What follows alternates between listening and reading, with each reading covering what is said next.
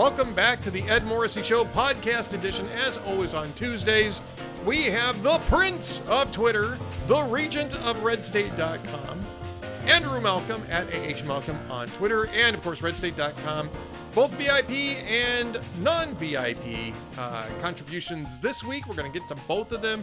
Andrew, welcome back. Thank you. It's good to be here. And it's good to have you here.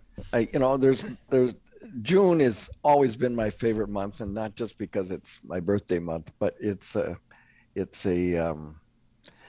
June you've still got July and August, and June Saturdays are the best days of the year because you still got Sunday. It's just wonderful. I love the month of June. It's great. So I'm happy. I love the month of June because it rhymes with so many other good things. Moon, spoon, tune. It was a songwriters. Everything's either May or June in songs, because those are the two easiest. Those are how many? Yeah, one syllable. One syllable. Yeah, it's A or oo. It's easy to rhyme those. How many things actually rhyme with April, right? Yeah. Or March? March start. Yeah, that doesn't really work. No. Yeah, September, November, you could say remember, and I think I know 3 songs right off the bat that do that. But right. Yeah. Anyway, off of Tin Pan Alley for the moment and back onto politics. We're going to get to your 2 columns at redstate.com, but first I want to talk to you a little bit about fact-checking. Media fact-checking, Andrew. Yeah. I mean, you're already laughing. We got a lot of fact-checking in the previous administration. A lot of it, tons of it, right? Tons of it, yeah. We had the presidential lie daily counter. And to be fair, well, there was quite a bit of material to work with in the previous administration, to be totally fair. However, there seems to be no lack of it here and yet. And the reason why I bring this up is because Joe Biden has been making a whole lot of claims about the oil industry, about refiners, and all of them, if you actually bother to go check out the data on it, all of them turn out to be drizzly falsehoods. And I'm actually cleaning my language up here because I really wanted to say something else. But they all turn out to be, like 4 Pinocchio lies if anybody was assigning Pinocchios. They turn out to be pants on fire lies if anybody was monitoring the thermal signature of trousers when it comes to Joe Biden. Unfortunately, nobody has, and it's been at least a week and a half now since he's gone on these tirades trying to redirect blame on inflation to corporate greed, Putin's price hike, blah blah blah blah blah. All of which is false, and none of which is being covered by your traditional media fact-checking organizations. PolitiFact, factcheck.org. None of these guys are taking on Joe Biden. No. Are they on vacation, man? They like June too. I don't know. It's so blatant that it's funny, except that it should matter. And the stupidities that Biden does, I had a tweet saying he has this unique skill of making stupid mistakes in little things and big things. So he wants to show how virile he is, so he rides a bike and falls. He wants to show how tough he is on Russia and Putin for invading, so he engineers an allied oil embargo. And what happens? Because no youngins in the White House know anything about markets, the shortage puts the prices up. And there's lots of customers for oil around the world, India and China included. So Putin is actually making billions more in oil sales now than he did before the war. So, everything that Biden touches turns to fecal material, and it would be funny, except nothing ever happens. No, I mean, it, if he wasn't old and frail and had a funny old man gait, no one would care about falling on a bike. Right. Uh, Right. it, everybody falls on a bike, I can except tell if, you that I have made that same maneuver in my 20s, right? Where you got yeah, the toe clip on, you forget your toes in the toe clip, and you end up, ass over kettle because you're trying to get off your bike. yeah, I've done that I've before. never pedaled with a toe clip. I don't understand. My PF Flyers always stayed on the pedal. Well, I got to tell you, it just came standard issue for bicycles in like the '80s when I was Really? actually yeah, Oh, it was always there. So I mean, you could take it off, but I just never bothered to take it off because I felt that a guy in his 20s probably should be able to maneuver around a toe clip, and I found out that that wasn't true actually. yeah, and the memes will go on, and you can tell that it's Hertz because the Biden folks are quite quiet. Um, Well, I mean, it's really again, this is more of a media fits bias the issue, Joe. meme. Yeah, it fits the Well, meme. it's more of a media bias issue too, because I remember when Trump had to walk down that ramp, and apparently it was a slippery ramp, and he was walking slowly, and he was getting support from some general. I forget who it was. Um, Man, it was all over the place. Maybe he's too Yeah, old for this job. Maybe he's too frail for this job. He can't even handle a ramp. Oh, okay, fair play. But if you're going to do that, then talk about how Joe Biden fell up the stairs to Air yeah, Force One, and how he yeah. fell off a bicycle while it was stopped. Even though I've done that same thing, um, it just again, be consistent. If you're going to fact check every utterance out of Donald Yeah. Trump, and there's nothing that says that you shouldn't. I mean, it's fair game. He's president. He was president, and so anything he says is fair game for criticism and correction. Well, do the same thing for Joe Biden then, because No, there's a yeah. ton of material there. Every time he opens his mouth, he's saying something that just flat out is not true. Well, I see Garrity had a column that now age is okay to talk about for Joe Biden. Well, Yeah, that's the other I've thing been too. talking about it forever, but um, he's old. He's older than Yeah. I am, Ed. I mean, that's old. Um, Not by much, but he is. He's older He than I am, and that's also before kind of Pearl old. Yeah. Harbor, for Pete's sake. Yeah. So um, it's a legitimate issue to Yeah. talk about. The frustration comes, I think, for people who are genuinely concerned. I mean, what's this guy saying to other leaders, or they're treating him with appropriately disdain. Remember when he uh, came late as usual to the meeting in London, and Boris Johnson was chairing it, and he brought up an issue that they'd already taken care of, and Johnson just dismissed him with his hand. Um, there's a lot of that going on, The and same thing happened actually. They were, I think they were discussing it on CNN yesterday or the day before yesterday. This is Monday when we're recording it, so Sunday. Um, and was it Melanie Zanona that was talking about this on CNN's. It wasn't State of the Union, but it was Inside Politics. I think that Melanie Zanona was on, and he was supposed to meet with some key Capitol Hill Democrats to talk about how to message on inflation. He showed up late for that meeting too, and apparently really annoyed the Democrats that are trying to carry his water. Right? It's like, you know, hi, would you help me? But I'll be an hour late. right, What it's and I guess well, this speaks to what I see as his arrogance. I mean, I'm president, so it must be okay. yeah. Well, it's true. He'll get away with it, and you don't see anyone in the media or anywhere calling him out on it. And who have Democrats got to turn to? He's the only Democrat president around, so Well, you got to take it. And I guess he knows that. So, I I or I or I, I, does some days. I have to correct you on this, Andrew. There is another. I feel like what's his name? Yoda from Star Wars, right? You say he's our only hope.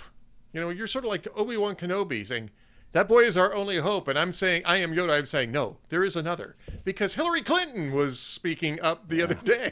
day as she did an interview on Friday with Financial Times, and the New York Post picked it up on Monday, saying that she's not going to run again, Andrew. She's telling everybody she's not going to run again, to which I said, who asked? But she Yeah. is Nobody. she is saying, oh, yeah, I'm not running again. Um, but But she wants her name to be in the discussion. apparently so. Yeah. But it's interesting what else she said, which is that the Democrats really need to stop talking about the transgender debate. And the Financial Times American editor, American National News editor, Edward Luce was saying, what sense does it make to depict J.K. Rowling as a fascist? And she's saying, yes, that makes no sense. We're standing on the precipice of losing our democracy, and everything that everybody else cares about then goes out the window. But, so stop talking about all this stuff until we actually win elections, is what she's saying. Not, of Yeah. course, they just won an election. They're about ready to lose another one. But she went after the whole defund the police thing. She's not in favor of that. It doesn't even pass the common sense politics test not to believe that you need policing. So she is speaking up. But Andrew, just bear in mind, she's not running for president.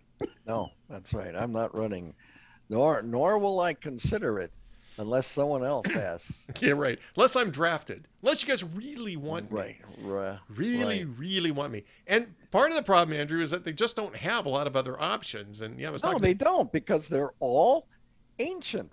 I yep, mean, Trump is no kid, but the youngest guy in the crowd is Schumer, and he's what, 71? yep, It's they well, part of it, and this is interesting, goes way back to Obama. Democrats and actually the media didn't pay much attention to 2010 to the real impact. They paid attention because it was an historic, what did Obama called it, shellacking, when the Democrats in his first midterm lost 63 House seats. Well, what isn't talked about, and you have, but others haven't, is they lost nearly 1,000 state seats. They turned over state house after state house. At one point, there were 34 out of 50 governors were Republican, and 16 or 18 of them had both houses in control. Well, what that did was create this opportunity, first of all, because they did reapportionment to help the Republicans in 2010, and then they just did it again in 2020. But was that they could show people at the state level how the Republican philosophy of government works. And governors are very pragmatic. They're less ideological right. than others. I mean, look at Scott Walker or any of those guys. They win because they get the job done.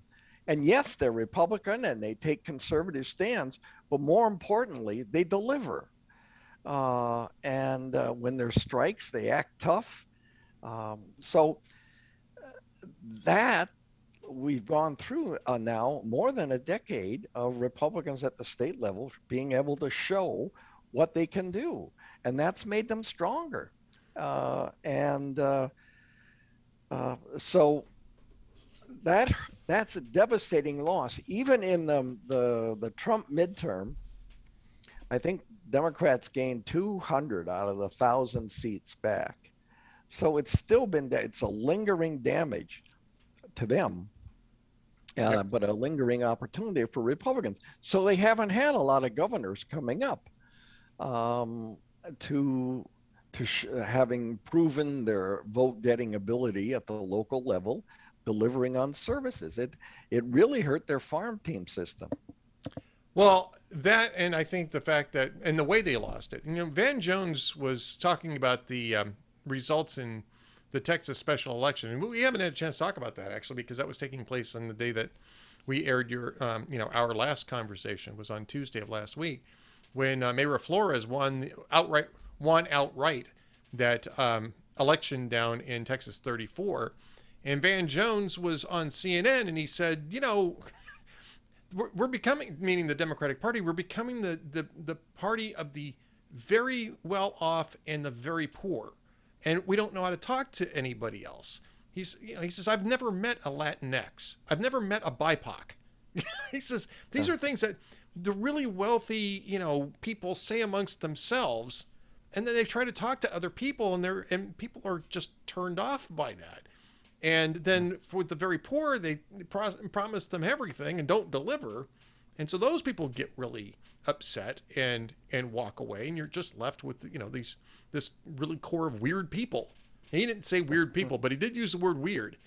And it's the same thing James Carville was saying after the Democrats got their butts handed to them in Virginia in November, which is that this party talks like they're in the faculty lounge, and they're not talking, and they're not talking to people the way that people talk. And so it's you can't wonder why it is that people are walking away from the Democratic Party. It's because the Democratic Party doesn't represent them. Yeah, absolutely. And Republicans haven't been all that great at talking to regular people. Well, I agree with that too. Yeah, all that great talking to regular people, but they deliver on the services, and after time, that sinks in. People go, I don't know. He plays a lot of golf, but I like what he does, and I've heard a lot of people say that about Trump. I mean, they disliked his behavior immensely, but boy, did he deliver on the economy, on jobs, on getting American troops out of trouble abroad, talking tough. How many there were three Democrat administrations, and it took Trump to talk to North Korea. Now, nothing concrete came from it except several years of no more testing, right? Which is a pretty good accomplishment. Yeah, which isn't bad. But I mean, Trump's going to have the same problem that Democrats have, which is that they're all looking backwards, right? Everybody's looking backwards. You need a party that's going to look forward. And if they're running Biden again, I mean, it's going to be a disaster. I mean, I'll make the prediction right now. There's no way that Biden runs again in 2024. Not unless he changes direction, and especially on energy policy, because it's going to be a misery. The economy is going to be a misery. We'll be probably in year 2 of the recession for most of that presidential campaign at the rate we're going here. And even if you're coming out of it by then, the after effects of that are going to redound for 2 or 3 quarters after that. I mean, just ask George H.W. Bush. They were talking about the recession, in the 92 election. It was over in late 91. The recession was over. We were actually back to growth by early 1992, but people were still struggling, and it felt recessionary. And so I think that's a really clear example, actually, of looking forward versus looking back, because that was a generational election, right?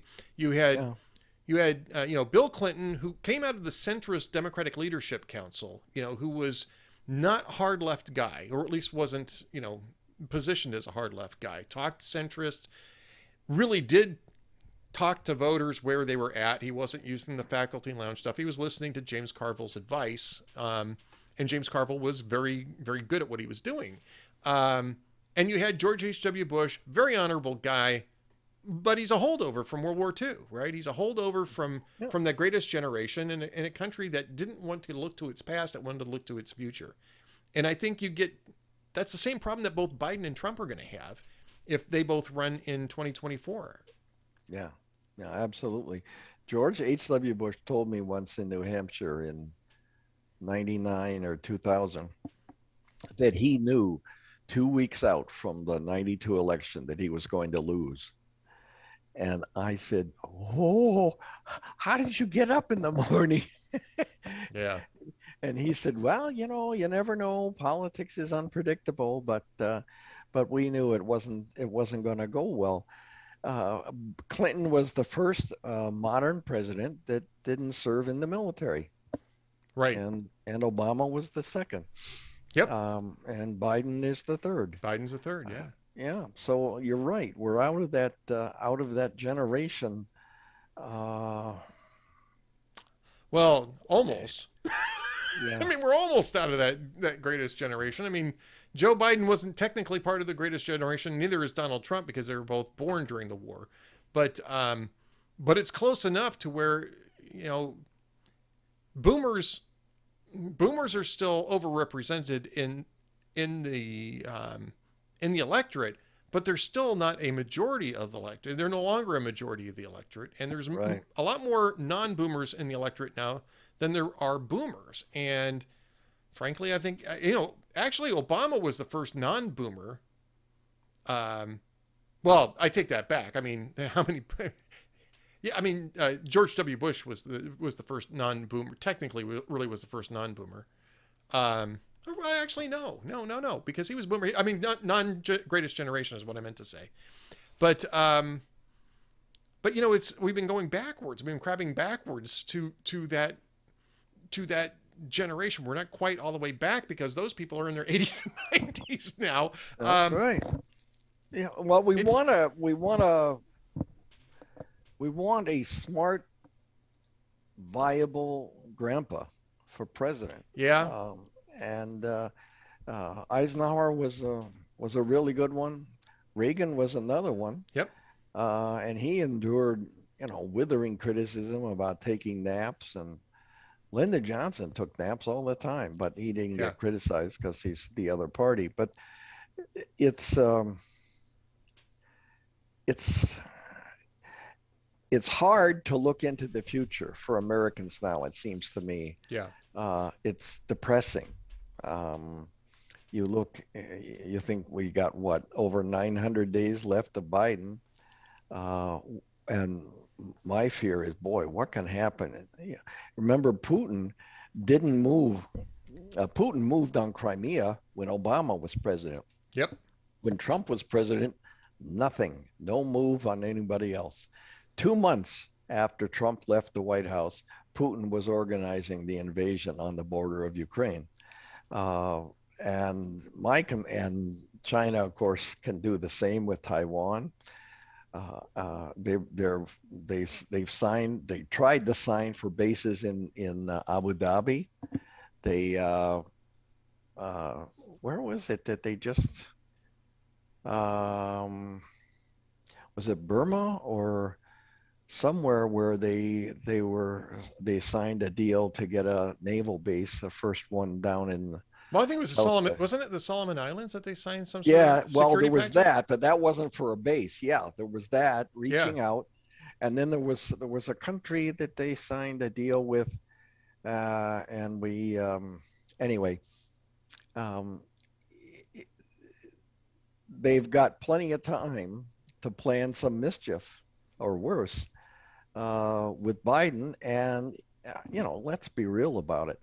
Him having, even though it was a disastrous withdrawal, him having celebrated this as a great success, it'd be very hard for him to send American troops anywhere. Yep. Yep. And to Taiwan, we could provide arms, billions of tons of arms to anybody as long as it's a proxy war. But I can't see Biden, even if he's never going to run again, saying, well, okay, we're going to send troops over to help Formosa stay free. Right. I don't know. So they know that. They know that the enemy, our opponents, strategic opponents. Yep. And that's the reason why it's important to project strength and competence when you're in the White House. We got to get to your two columns. It's been a great conversation, but I don't want to miss out in discussing your two pieces over at redstate.com. The one that's in the clear, and everybody should read this one. Hunter Biden's ex reveals how she learned of his affair with brother's widow. Who raised that man? I mean, there's all sorts of weird stuff coming out about him talking about how he thinks of himself as a god, and as his father as a god, and his father thinks of him as a god. Apparently, this is what he was telling people, and his father was basically saying, "Get off the crack." Yeah. Which I agree with. I mean that's addiction can happen to anybody's family members, but the fact that they've been basically coddling this guy and and covering for him. And he's been paying them back. Uh, Yeah, yeah, covering for him and him making millions and 10% to the big guy. Uh, so there's dueling books out, memoirs. There's, yep, of course, Hunters has been here, but his ex-wife wrote one, and she didn't say much about Joe Biden, except, I mean, she's very circumspect about the president. She wasn't commenting on his presidency, except to say that he was very kind and generous to her the whole time that right. she was in the family.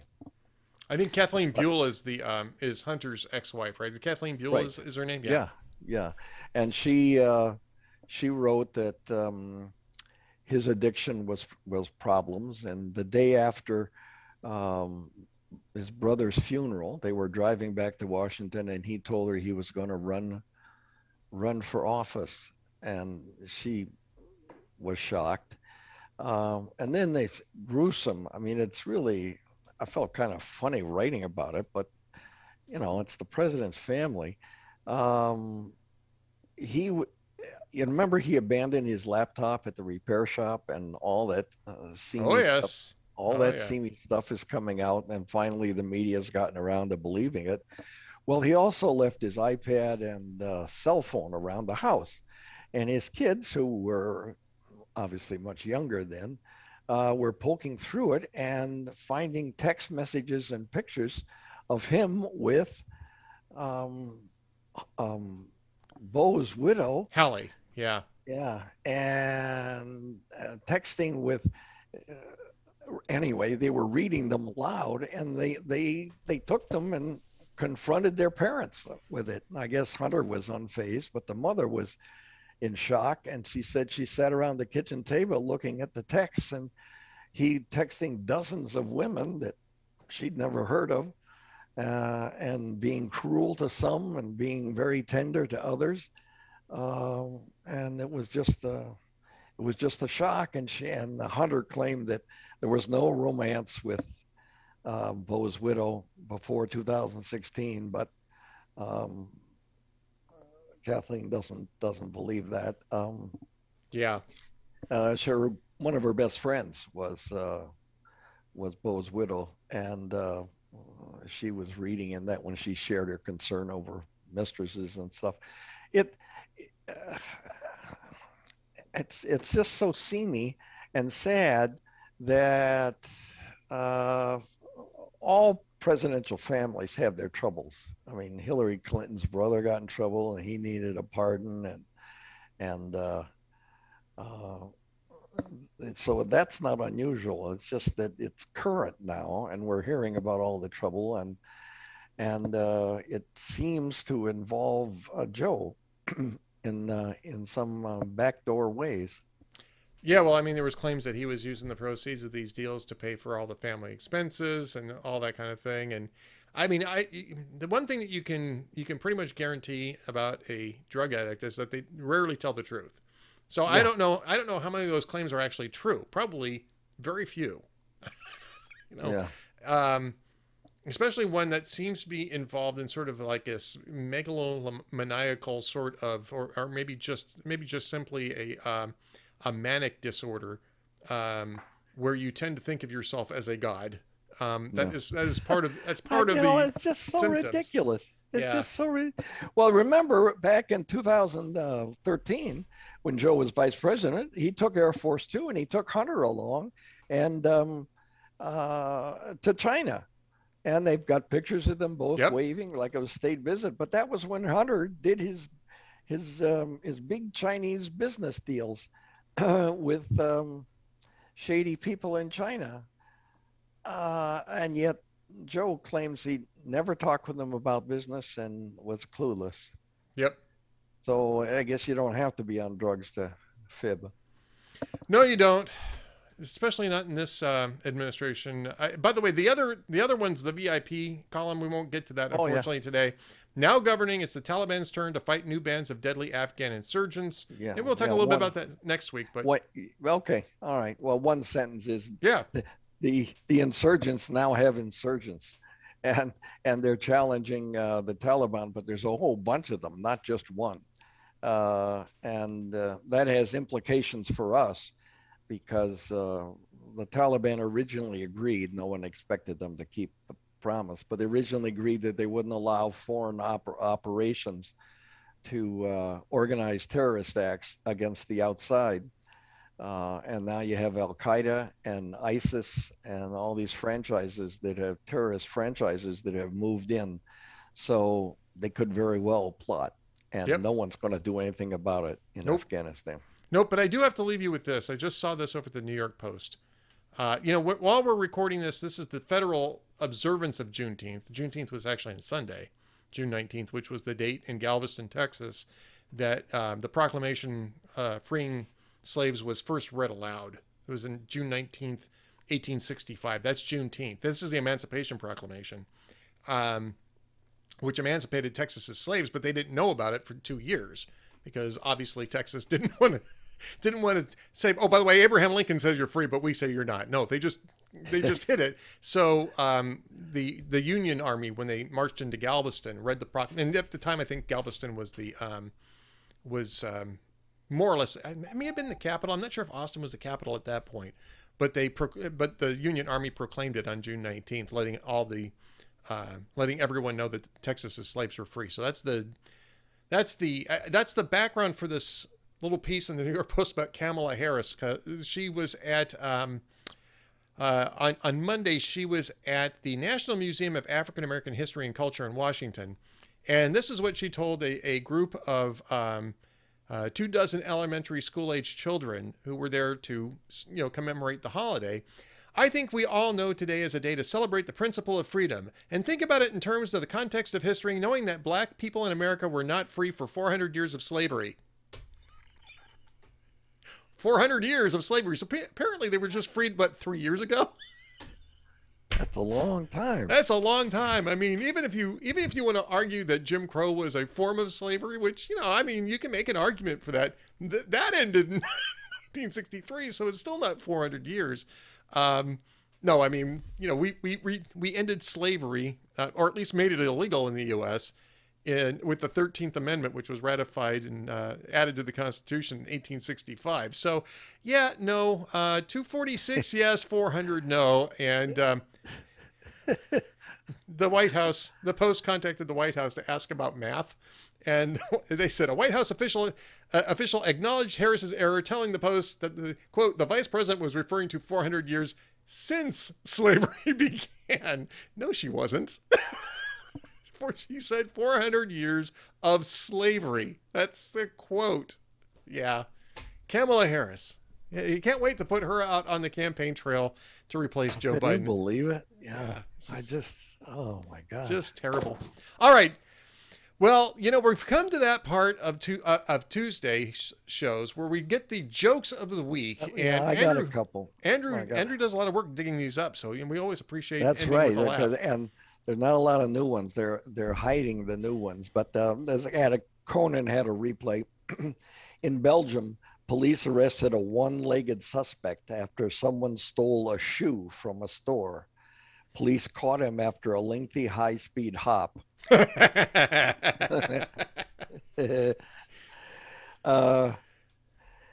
Fallon replay says the Obamas got in the Halloween spirit the other day, handing out dried fruit to 2,000 children.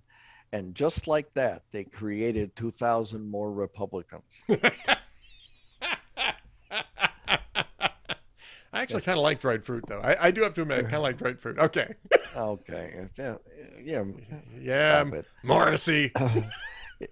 And finally, Conan O'Brien replay. He says, in Virginia, someone stole dozens of pumpkins from homes and returned them to the porch completely carved.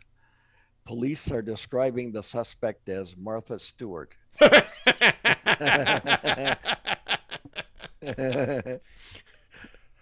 I hope they caught her too, because I never that's right. I never felt as safe in this country as when Martha Stewart was locked up. except for that brief period when Lori Loughlin and Felicity Huffman were locked up, and We're locked up. yeah, I mean, Yeah, that's when right, I right. felt the most safe in this country was when Martha Stewart was behind bars, because that was clearly what needed She wasn't out doing cute stuff. no, no, at least it got her off the TV. I don't have to say, well, Martha Stewart says no. That's okay, thank you. Um, all right, well, Andrew, we always want to know what Andrew says because he's the prince of Twitter, the Right. regent of redstate.com. And if you want to know what Andrew is saying, you just go to redstate.com or you go to at @AHMalcolm on Twitter. That's the simple right. way of doing it. That's all you need Exactly right. And you better believe it. to do. I believe everything you say, Andrew. That's right. That's right. And I feel the same about you, Edward. Thank you, sir. I appreciate All right. that. All right. Well, we'll tell a few more lies when we come back next week for next Yeah, Tuesday's yeah. episode. Because we don't have to worry about fact checkers. Apparently, they're all on vacation. So let me tell you about how I rescued those dozen nuns from that biker bar in. I think Joe Biden actually may have used that line. So I don't know. But Andrew Malcolm, that's a story for another time. Have yourself a great week, sir. Thank you, Ed. See you, everybody. When we come back, more non-fact check stuff from the, the Ed Morrissey Show. Stick around.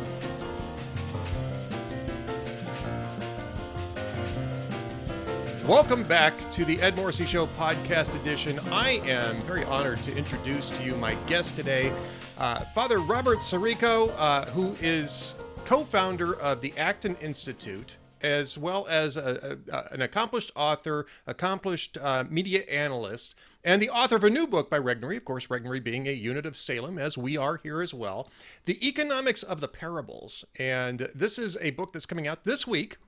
And you can pre-order it now. Don't wait for it to hit your bookshelves. Go ahead and pre-order, get it going.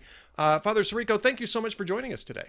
Great to be with you, Ed. Thanks for having me. Well, the Acton Institute does such great work on economics anyway, and I know that you're co-founder of the Acton Institute. I know about the Acton Institute. In fact, when I was in Rome, I ran into a few people that were involved in the Acton Institute, which is great. But maybe We have an office there. Yeah, it's fantastic. Maybe you can start out by just telling us a little bit about the Acton Institute before we get into the book. Well, it was founded 32 years ago by myself and the co-founder, Chris Maurin, who is now the president. I'm the president emeritus.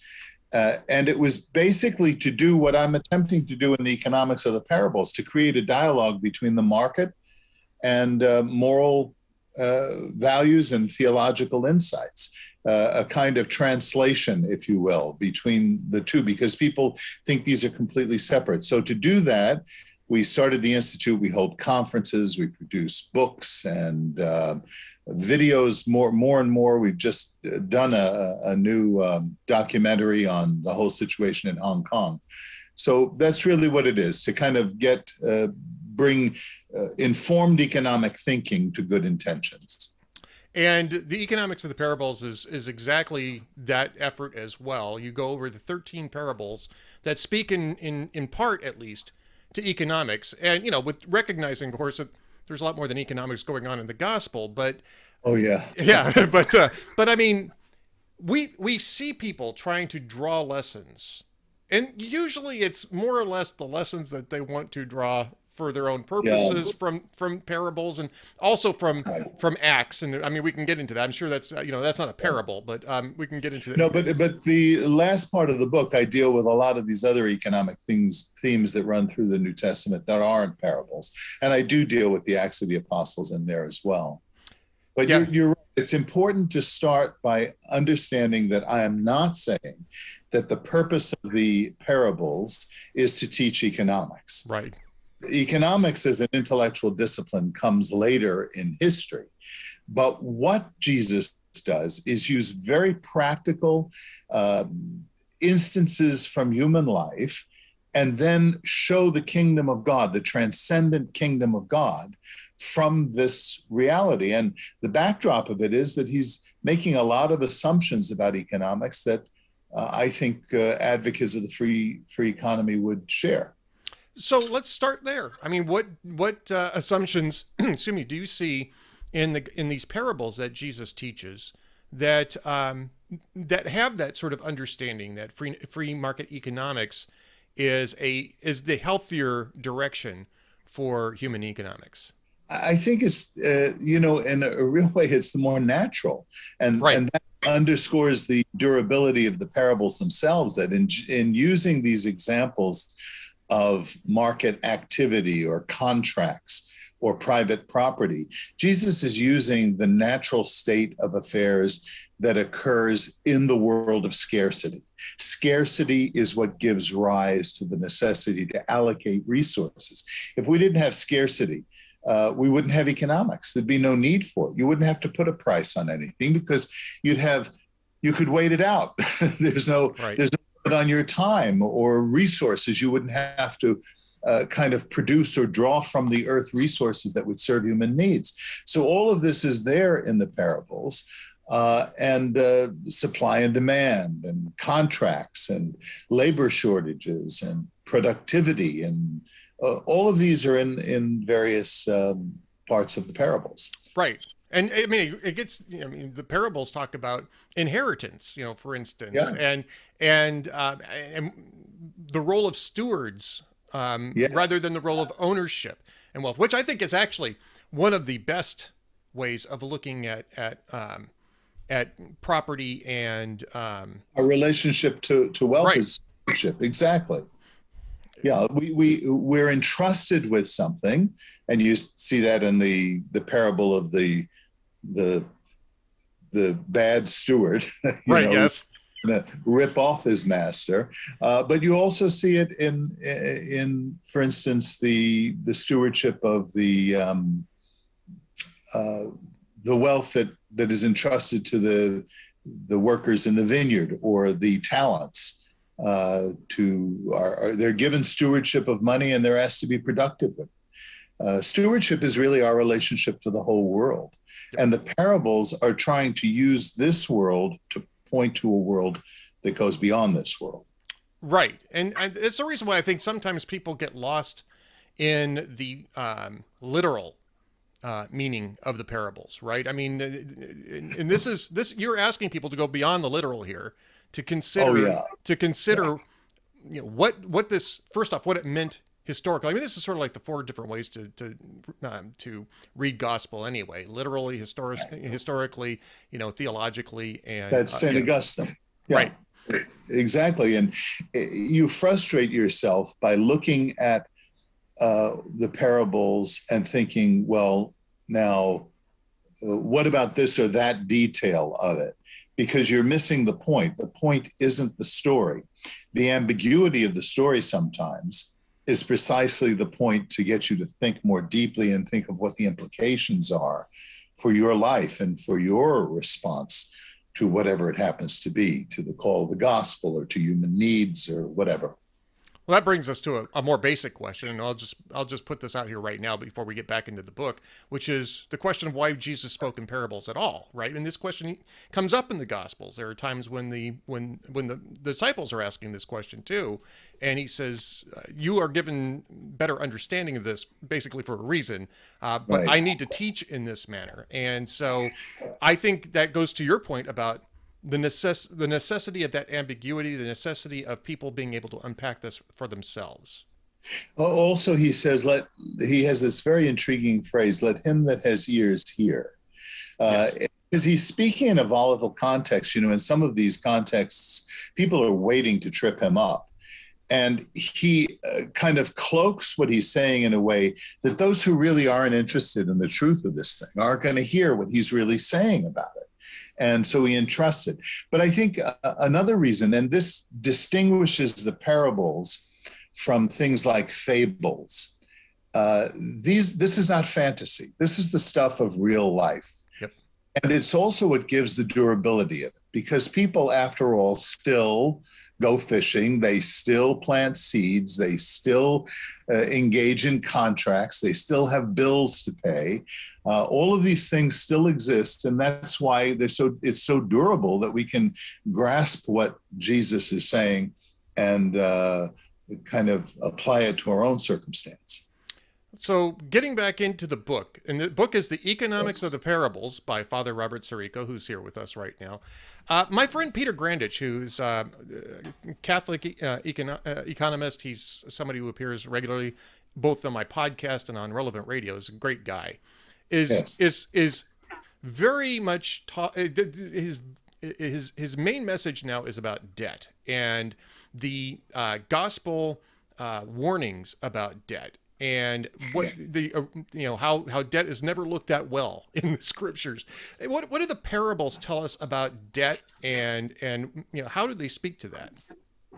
Well, of course, we're all indebted in one way or another, right? Right. Now, Right. the particular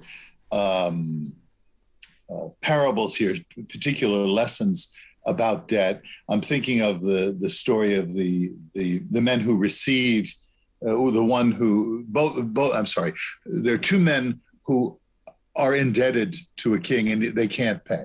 Right. And the king forgives them both, or forgives the one, and that one goes and holds the other one who's indebted to him to a greater standard. In other words, it's not as generous. So I think what your economist friend is getting to is a different point. And that is the fact that when we are in debt, what we are spending on, what we are living on, is the generosity of another person. We're living on somebody else's property. So we should even be more careful with what we have inherited from that person, what we borrowed from that person, than our own. We can be frivolous with our own resources, but you don't have the moral right to be frivolous with somebody else's resources.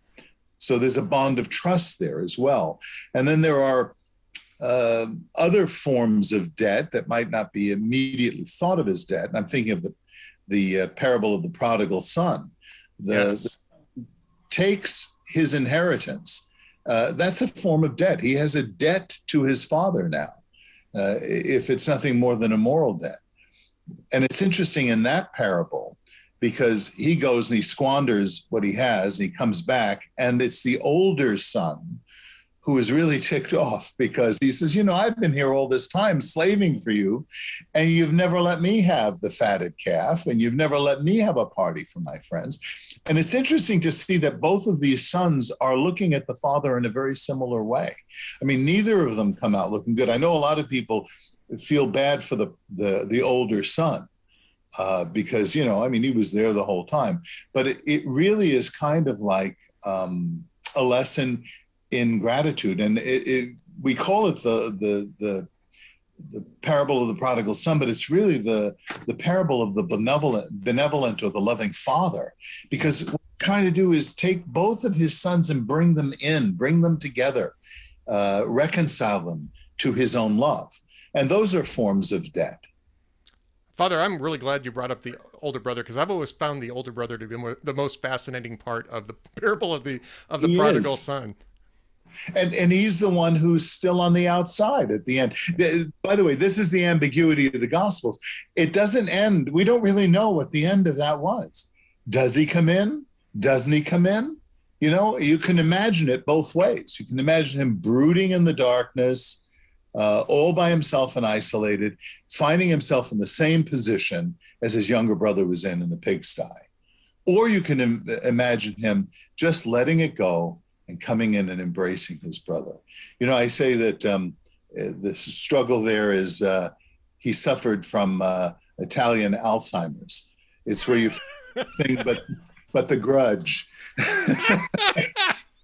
And you can destroy yourself with that. Yeah, indeed. And I mean, there's lots of different paths. I can say that because I'm an Italian. That wasn't a hate crime. No, well, I'm Italian on my mother's side. Really, I am Italian on my mother's side. So I am right there with you on that, Father Sirico. So let's get a little bit more into. I mean, I could go on this one parable. Maybe we'll just come back and do a podcast on just this one parable, because I've just got all sorts of thoughts. But I want to really get to the book, The Economics of the Parables, that is coming out this week.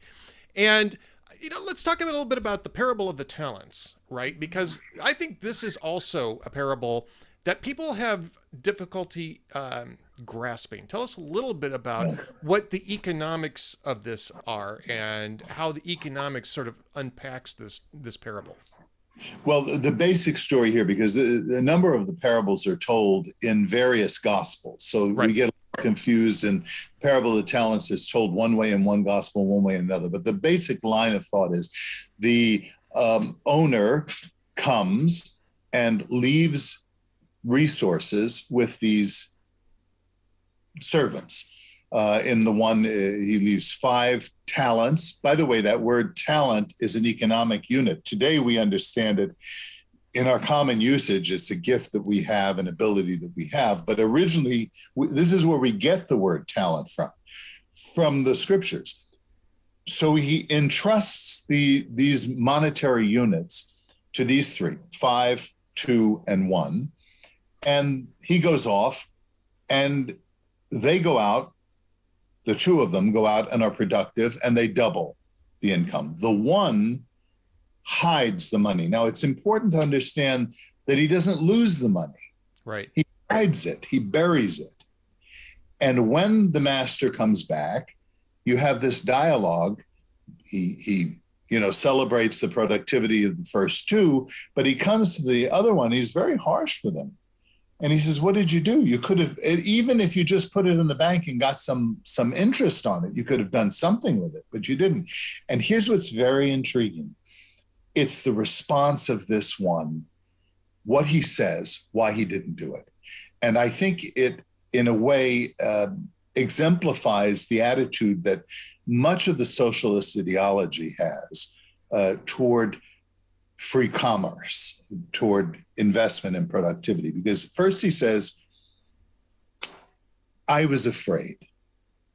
And, if you don't have a sense of risk aversion, or I'm sorry, if you don't put aside risk aversion, you can't be successful in a market. So this man is afraid, and he's afraid because of his perception of who the master is. I knew you were a cruel man, gathering where you have not sown and gathering where you had not scattered. So what he's saying is, I knew that you exploit people. You're not really productive. You gather things. And this is exactly what Marx's accusation is against entrepreneurs or capitalists. So he has this mentality. What I think, and getting to the point I mentioned earlier about the ambiguity of these parables, and most all of them have some part of it that it's not quite told. I wonder what would have happened had the master come back and the 2 who were productive said, look, we invested your money in these, look like great investments, but they failed. What would have happened? Yeah.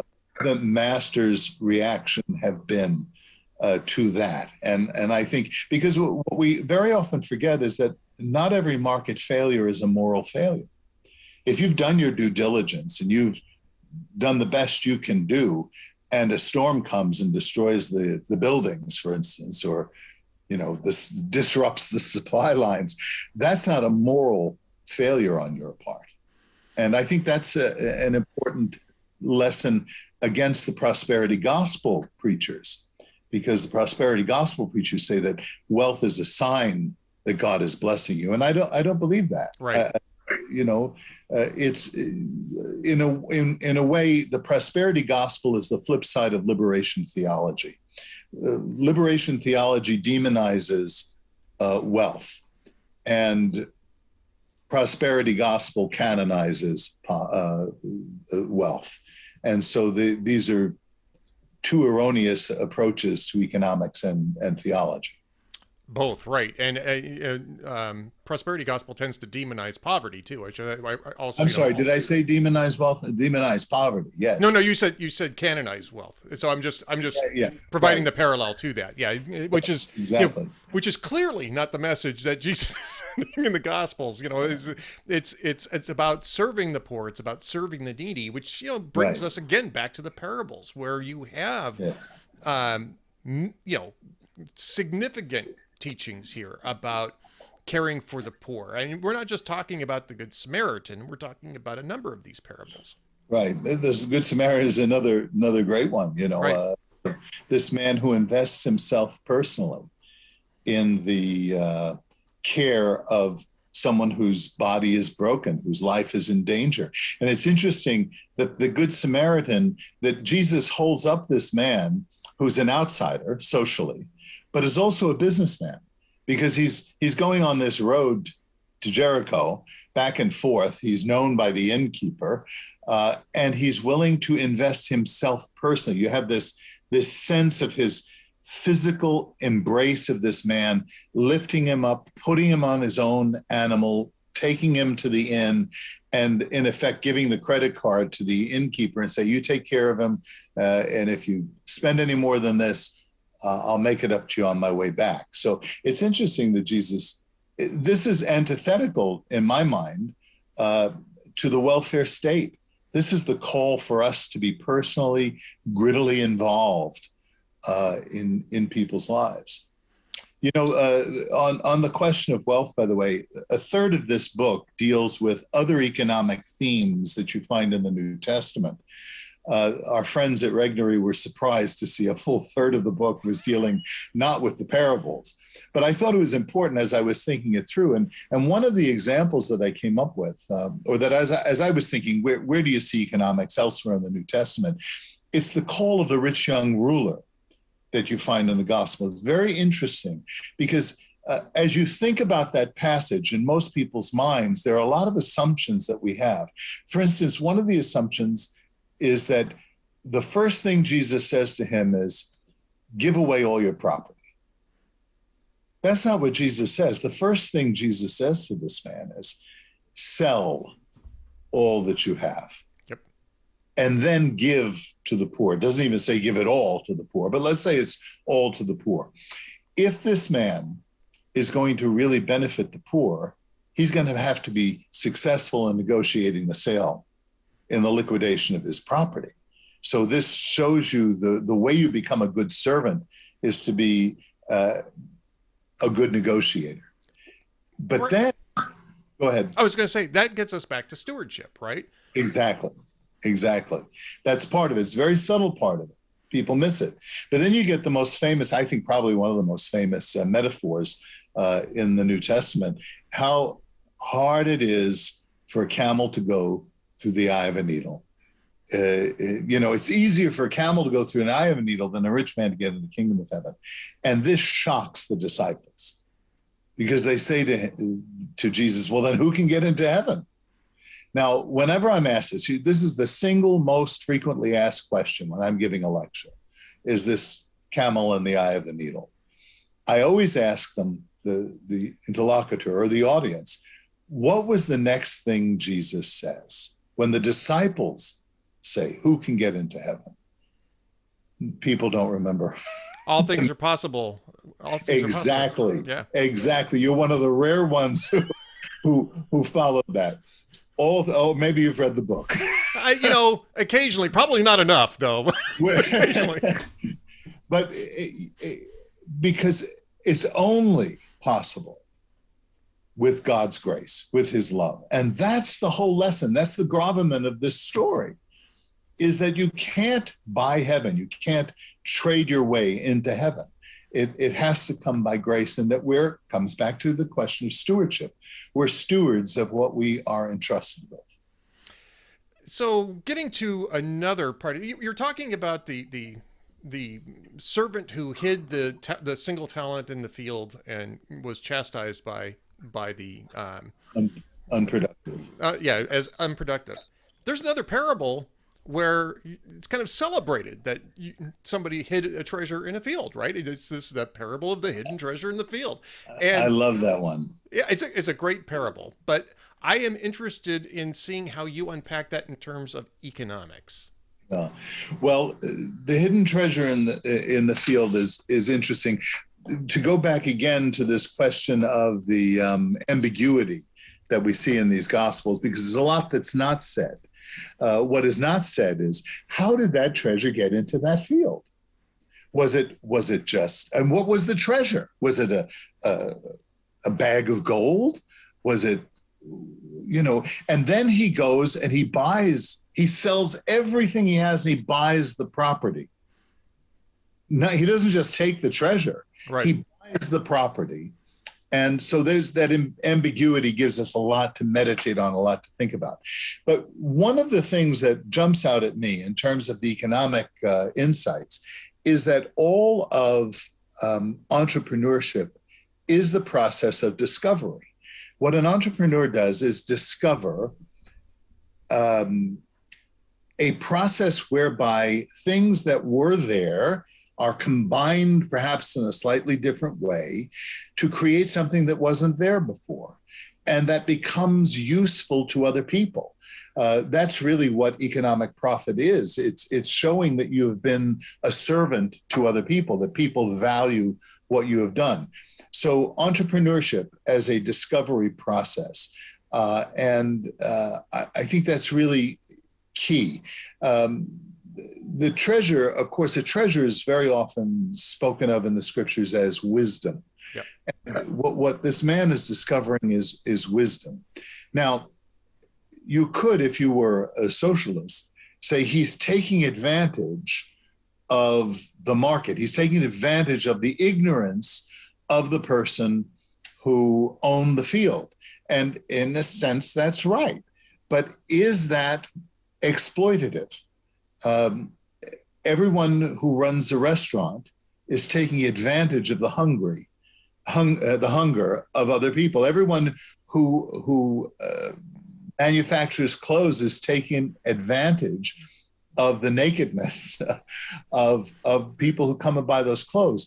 The question is, what the social benefit? If that man left the treasure in the ground, there would have been no social benefit to the hidden treasure. Right. It's that he takes it out of the ground and does it honestly by buying the property. That was going to be my point. Is it also shows the requirement for proper investment, right? Because the simplest thing would have been he found the hidden treasure in the field, plucked it out, and and took it with him, which would have been theft, right? In this case, if you're looking at it from an economic standpoint, anyway, this is somebody who actually went all in investing in that property so that he could morally, legally benefit from that treasure. And I think that's to your point, I think that's a very important aspect of that particular parable. Yeah. There's another overlap of both the moral and the economic dimensions, and that would be what was required of this man was attentiveness and vigilance. And that applies both in our spiritual lives, which is, of course, the supreme point of these parables. It's what transcends this material world. But it also applies in the market. You have to be attentive to the market. You don't just throw your money out there and expect it to come back multiplied. You have to see if these investments are solid investments. And so I think you get this kind of overlap of both the practical and that is the economic and the moral.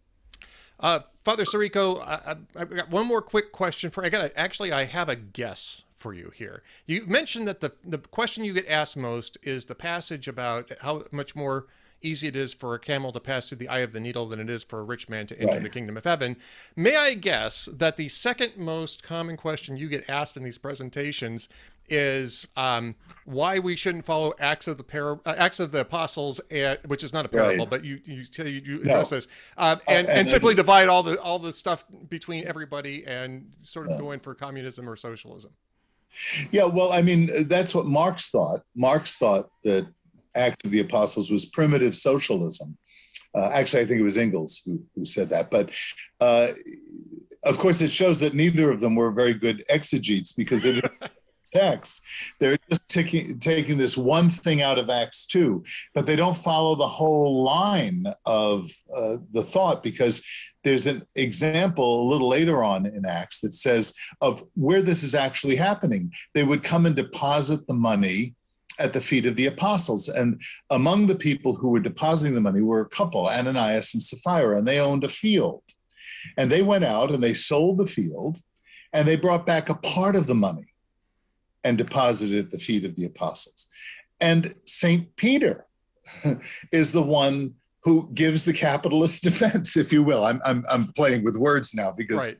capitalism didn't exist then, right?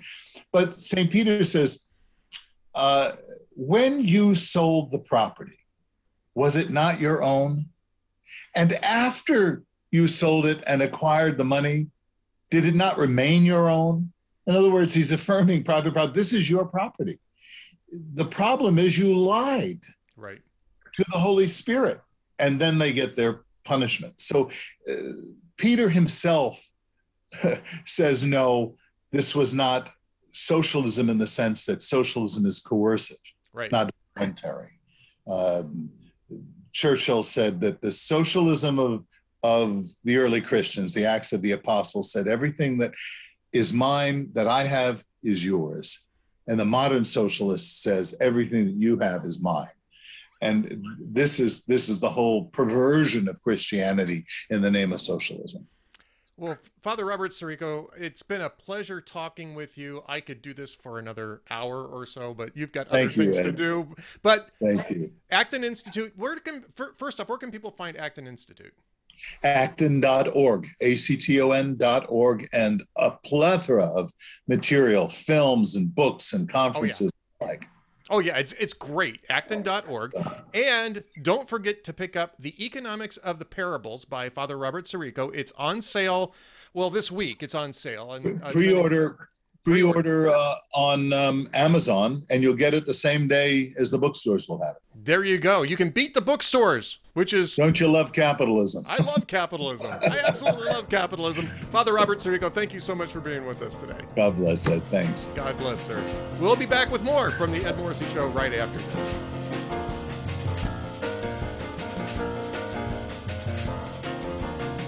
Thanks for tuning in to the Ed Morrissey Show podcast edition. If you like what you saw, be sure to subscribe at each of the different platforms. We're on Spotify, we're on Apple Podcasts, we're on Rumble, we're on YouTube, and we're at the Town Hall Media Player, so be sure to subscribe. Subscriptions are important. Really do appreciate that. It's free. Be sure to like the video if you like that as well. We want to get the word out as much as we possibly can. Really want to thank you for being with us. And while you're at it, if you're at any one of the Town Hall websites, especially hotair.com, be sure to subscribe to our VIP program, or our VIP Gold program, which has extra benefits for our subscribers. That is a paid subscription service, but that money goes to fund important initiatives such as Julio Rosas's on-the-road journalism, first-person journalism, journalism you can trust from the border, from the unrest in cities, and all other sorts of things. We do all sorts of fun things with our VIP Gold subscription members, including our VIP Gold chat that I do with Cam Edwards on Wednesday afternoons. Cam Edwards from BearingArms.com. Each of our sites have their own live chat editions and their own streaming shows for VIP Gold members. So be sure to subscribe to the Hot Air VIP Gold, which goes across the entire Town Hall media spectrum, and especially to the Ed Morrissey Show podcasts. We really appreciate it. Thank you for watching.